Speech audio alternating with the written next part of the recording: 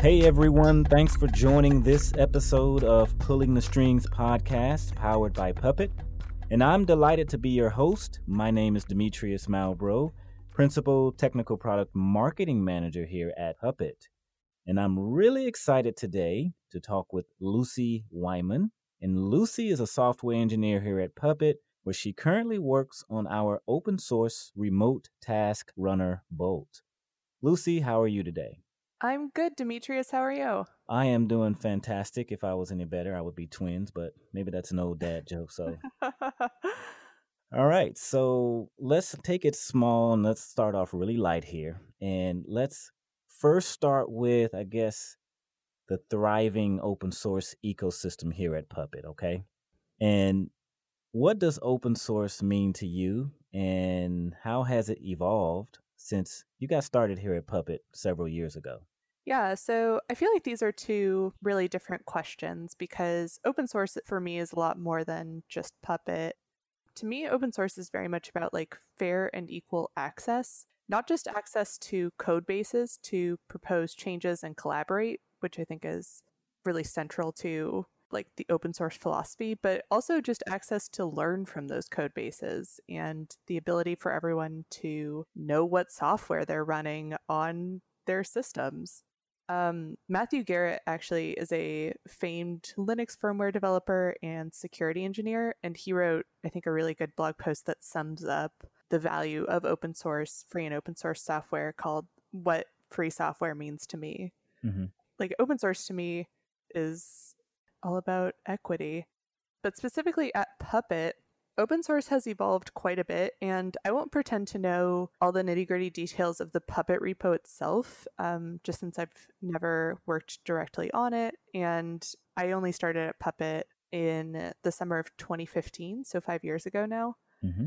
But I think that Puppet started out as an open source project and is an overnight success 10 years in the making, right? And so I think that there came a point where for the Puppet project itself, open source was at first great. Like, I think without being open source, I'm not sure Puppet would be nearly as popular as it is, or, there's a question of whether the company would even exist. Right. But I also think it got to a point where it was just very overwhelming for the maintainers of Puppet. And this happens to a lot of open source projects where it just gets to be an overwhelming amount of activity for the number of maintainers that are on Puppet. And so I think we saw kind of a crest of open source activity, and then especially around modules. Like, I think there's a ton of open source community activity around those. And then I'll say probably 4 years ago, probably around when Luke left Puppet, we really kind of saw a little bit of like a downslope in our open source community and open source interactions. And I think that's, again, a pretty natural arc that a lot of open source projects follow, where it kind of peaks and becomes overwhelming. And then we have to step back a little and say, like, how do we maintain this project going forward and try to balance kind of how we plan Puppet and work with Puppet in the community and how we do it in the company itself. And 2 years ago, we really saw kind of a revival of wanting to invest in our open source community at Puppet, the company. So that manifested in, as we'll talk about a little later, like the open source stewards being born, and us really encouraging, like, open sourcing a couple of other Puppet projects like Bolt, and really trying to, like, I don't want to say invest in our open source community, but put more resources from the company into encouraging like module development and Forge interactions and try to revitalize. So I guess how about let's go back a little bit and maybe do kind of a one-on-one for new Pulling the Strings listener, and maybe talk a little bit about, you mentioned the modules that were placed that are on the Forge. Mm-hmm. Can you maybe give a little information about, I guess, how the modules are placed on the Forge and how they fit into the entire picture of the open source ecosystem here at Puppet? Yeah, so I mean, Puppet is many things, but one thing that it is a way of managing resources on machines or systems. And one thing Puppet provides is a domain-specific language for helping you manage those resources. And what a module is, almost like any other software library, it's a chunk of Puppet code that someone else has written that you can then reuse to manage these same resources on your system so that you don't have to reinvent the wheel. So for example, I think one of our most popular modules is the Apache module. So it helps you install, configure, and manage Apache virtual hosts, web services, and modules. So that's an example of a module. And like you said, Demetrius, we have tons of them on the Puppet Forge, which is kind of centralized location where people can publish their modules. And we actually have, to quote you some numbers off the Forge, we have over 6,000 modules on the Forge with over 2,000 unique community contributions or contributors. Yeah, that's a lot. And just kind of taking those details and that information, and you touched on it just a tad bit earlier around, I guess, some of the, like if you're running or if you have a thriving community of open source users, and you have to have some type of processes and some type of ethos around making sure that everyone is doing their job and doing it in such a way that it's not offensive, I guess. Right. So I guess that takes me to open source stewards. And can you tell me a little bit about what it is, and I guess what are they responsible for? Yeah, so the Open Source Stewards is a group dedicated to upholding and evolving Puppet's processes and ethos regarding open source software. And so basically what that means is that we are aiming to help open source projects at Puppet and the contributors who participate in those projects to be successful building software together.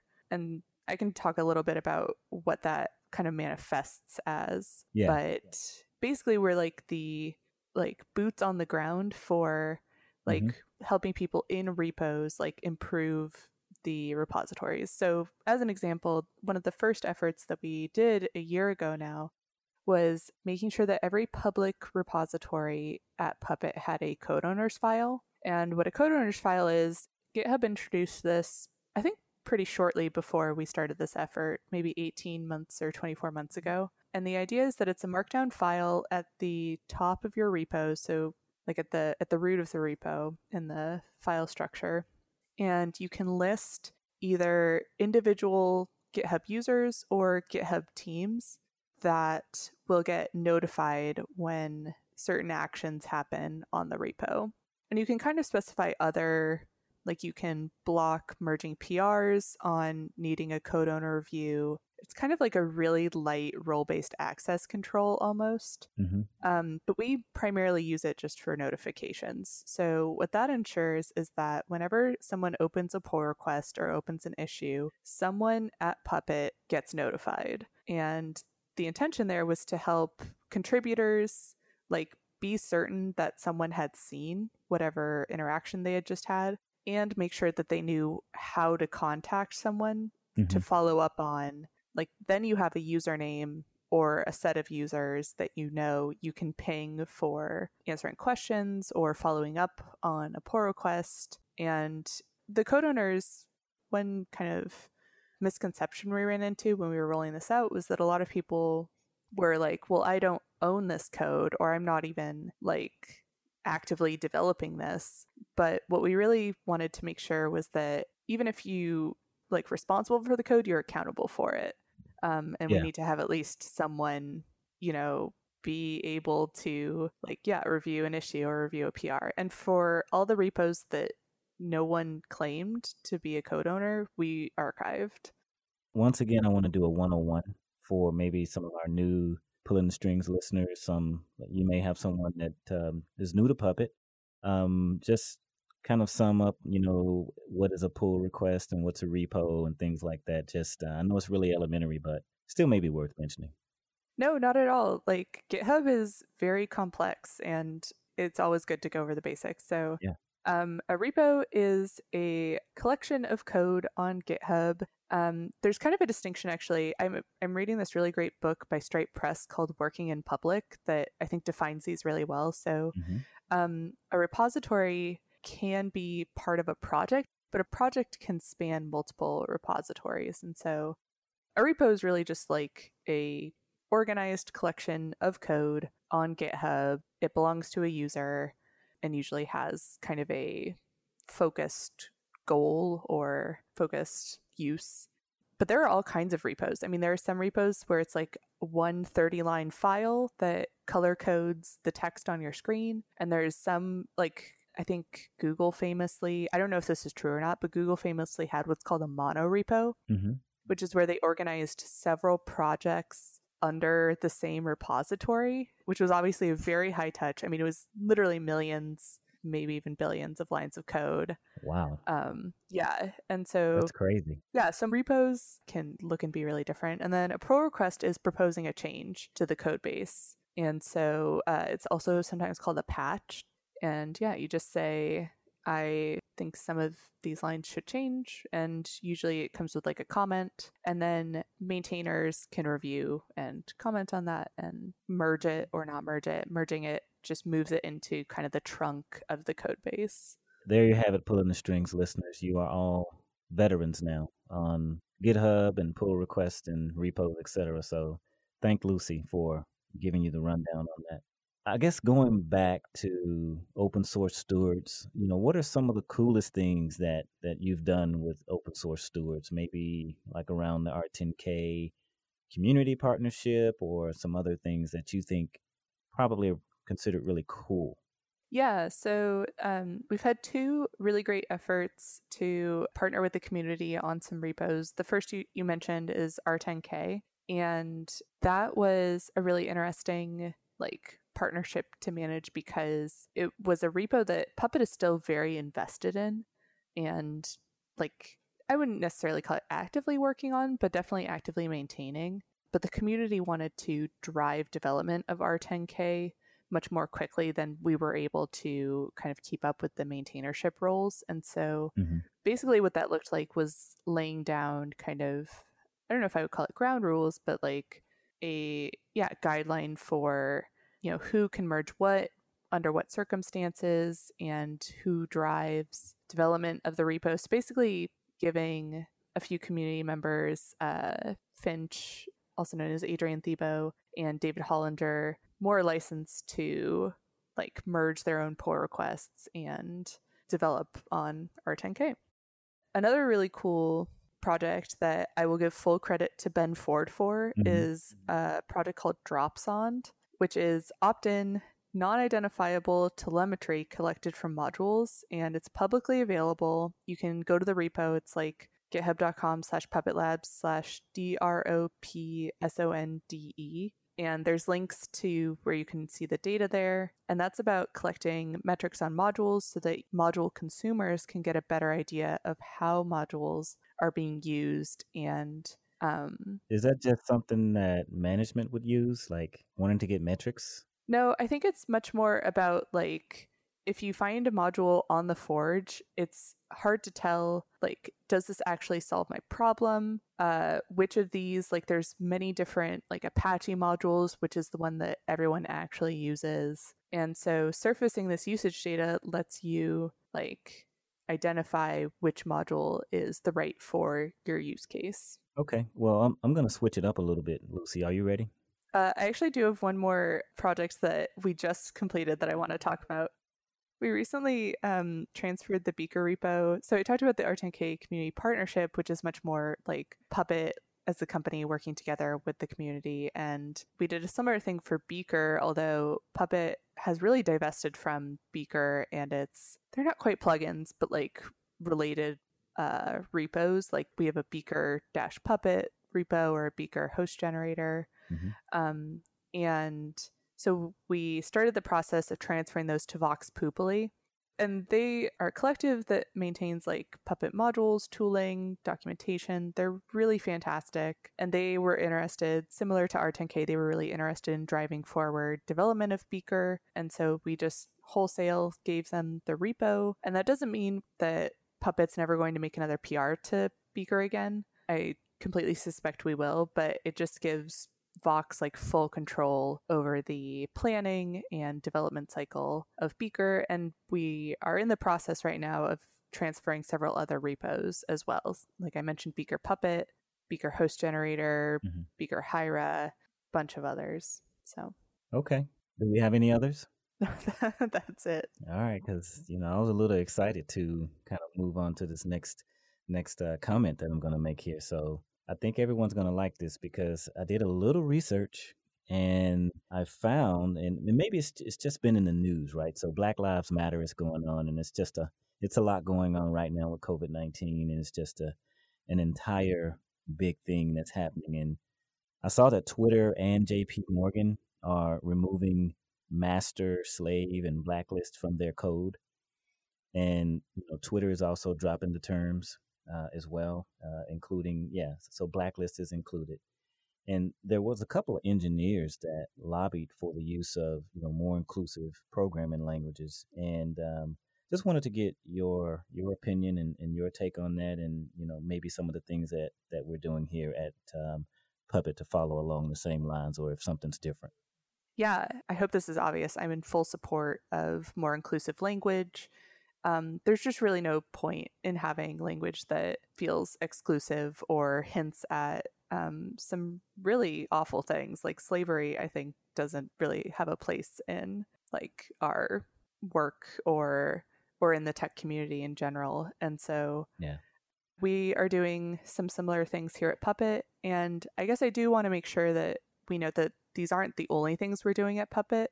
Like, I think that language is important, but it's not the only thing that's important. And we are also thinking a lot about our hiring practices and, where do we recruit candidates from, and how do we really encourage and promote diversity at our company and ensure that people of color, feel like they are part of the Puppet community and part of like our work here. Yeah. So I guess to the language end, we have several similar efforts. We're renaming all our master branches to main. We are renaming the slave master terminology in our like infrastructure. I think there's a couple other. We're renaming the Puppet Master to Puppet Server. I think that we, like I said, just really want to make sure that now and going forward, we're using the most inclusive and clear language that we can.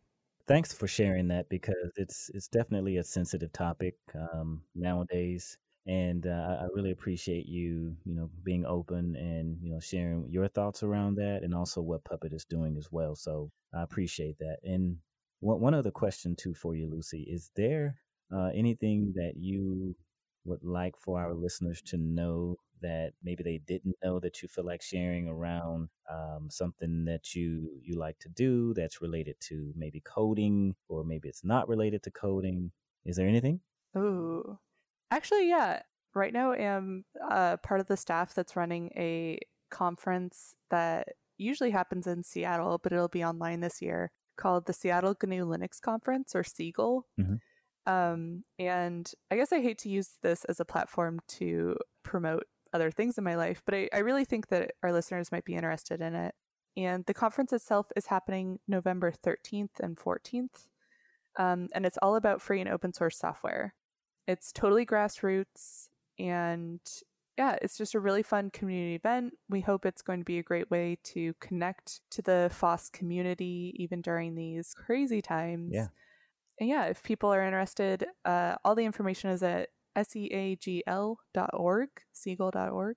I've been spending a lot of time helping run it recently, so it's kind of cool. At the forefront of my brain. Well, if it's open source, it's definitely worthy of mentioning on Pulling the Strings, because we're all about open source here and sharing. So thanks for sharing that, and maybe we'll drop a link in the transcript somewhere as well. Yeah. Is there also any way that the listeners can maybe get in touch with you or reach out on social media like Twitter or LinkedIn? Yeah, I do have a Twitter that I actually only use for work, so it's pretty boring. I'm a little bit of a shill on Twitter, but it's the Lucy Wyman. And then I am also pretty active in our community Slack, which I believe is puppetcommunity.slack.com. All right. Thank you so much for coming on Pull the Strings podcast. And until next time, Lucy, we'll make sure we have you on again in the future, all right? Yeah, thanks so much, Demetrius.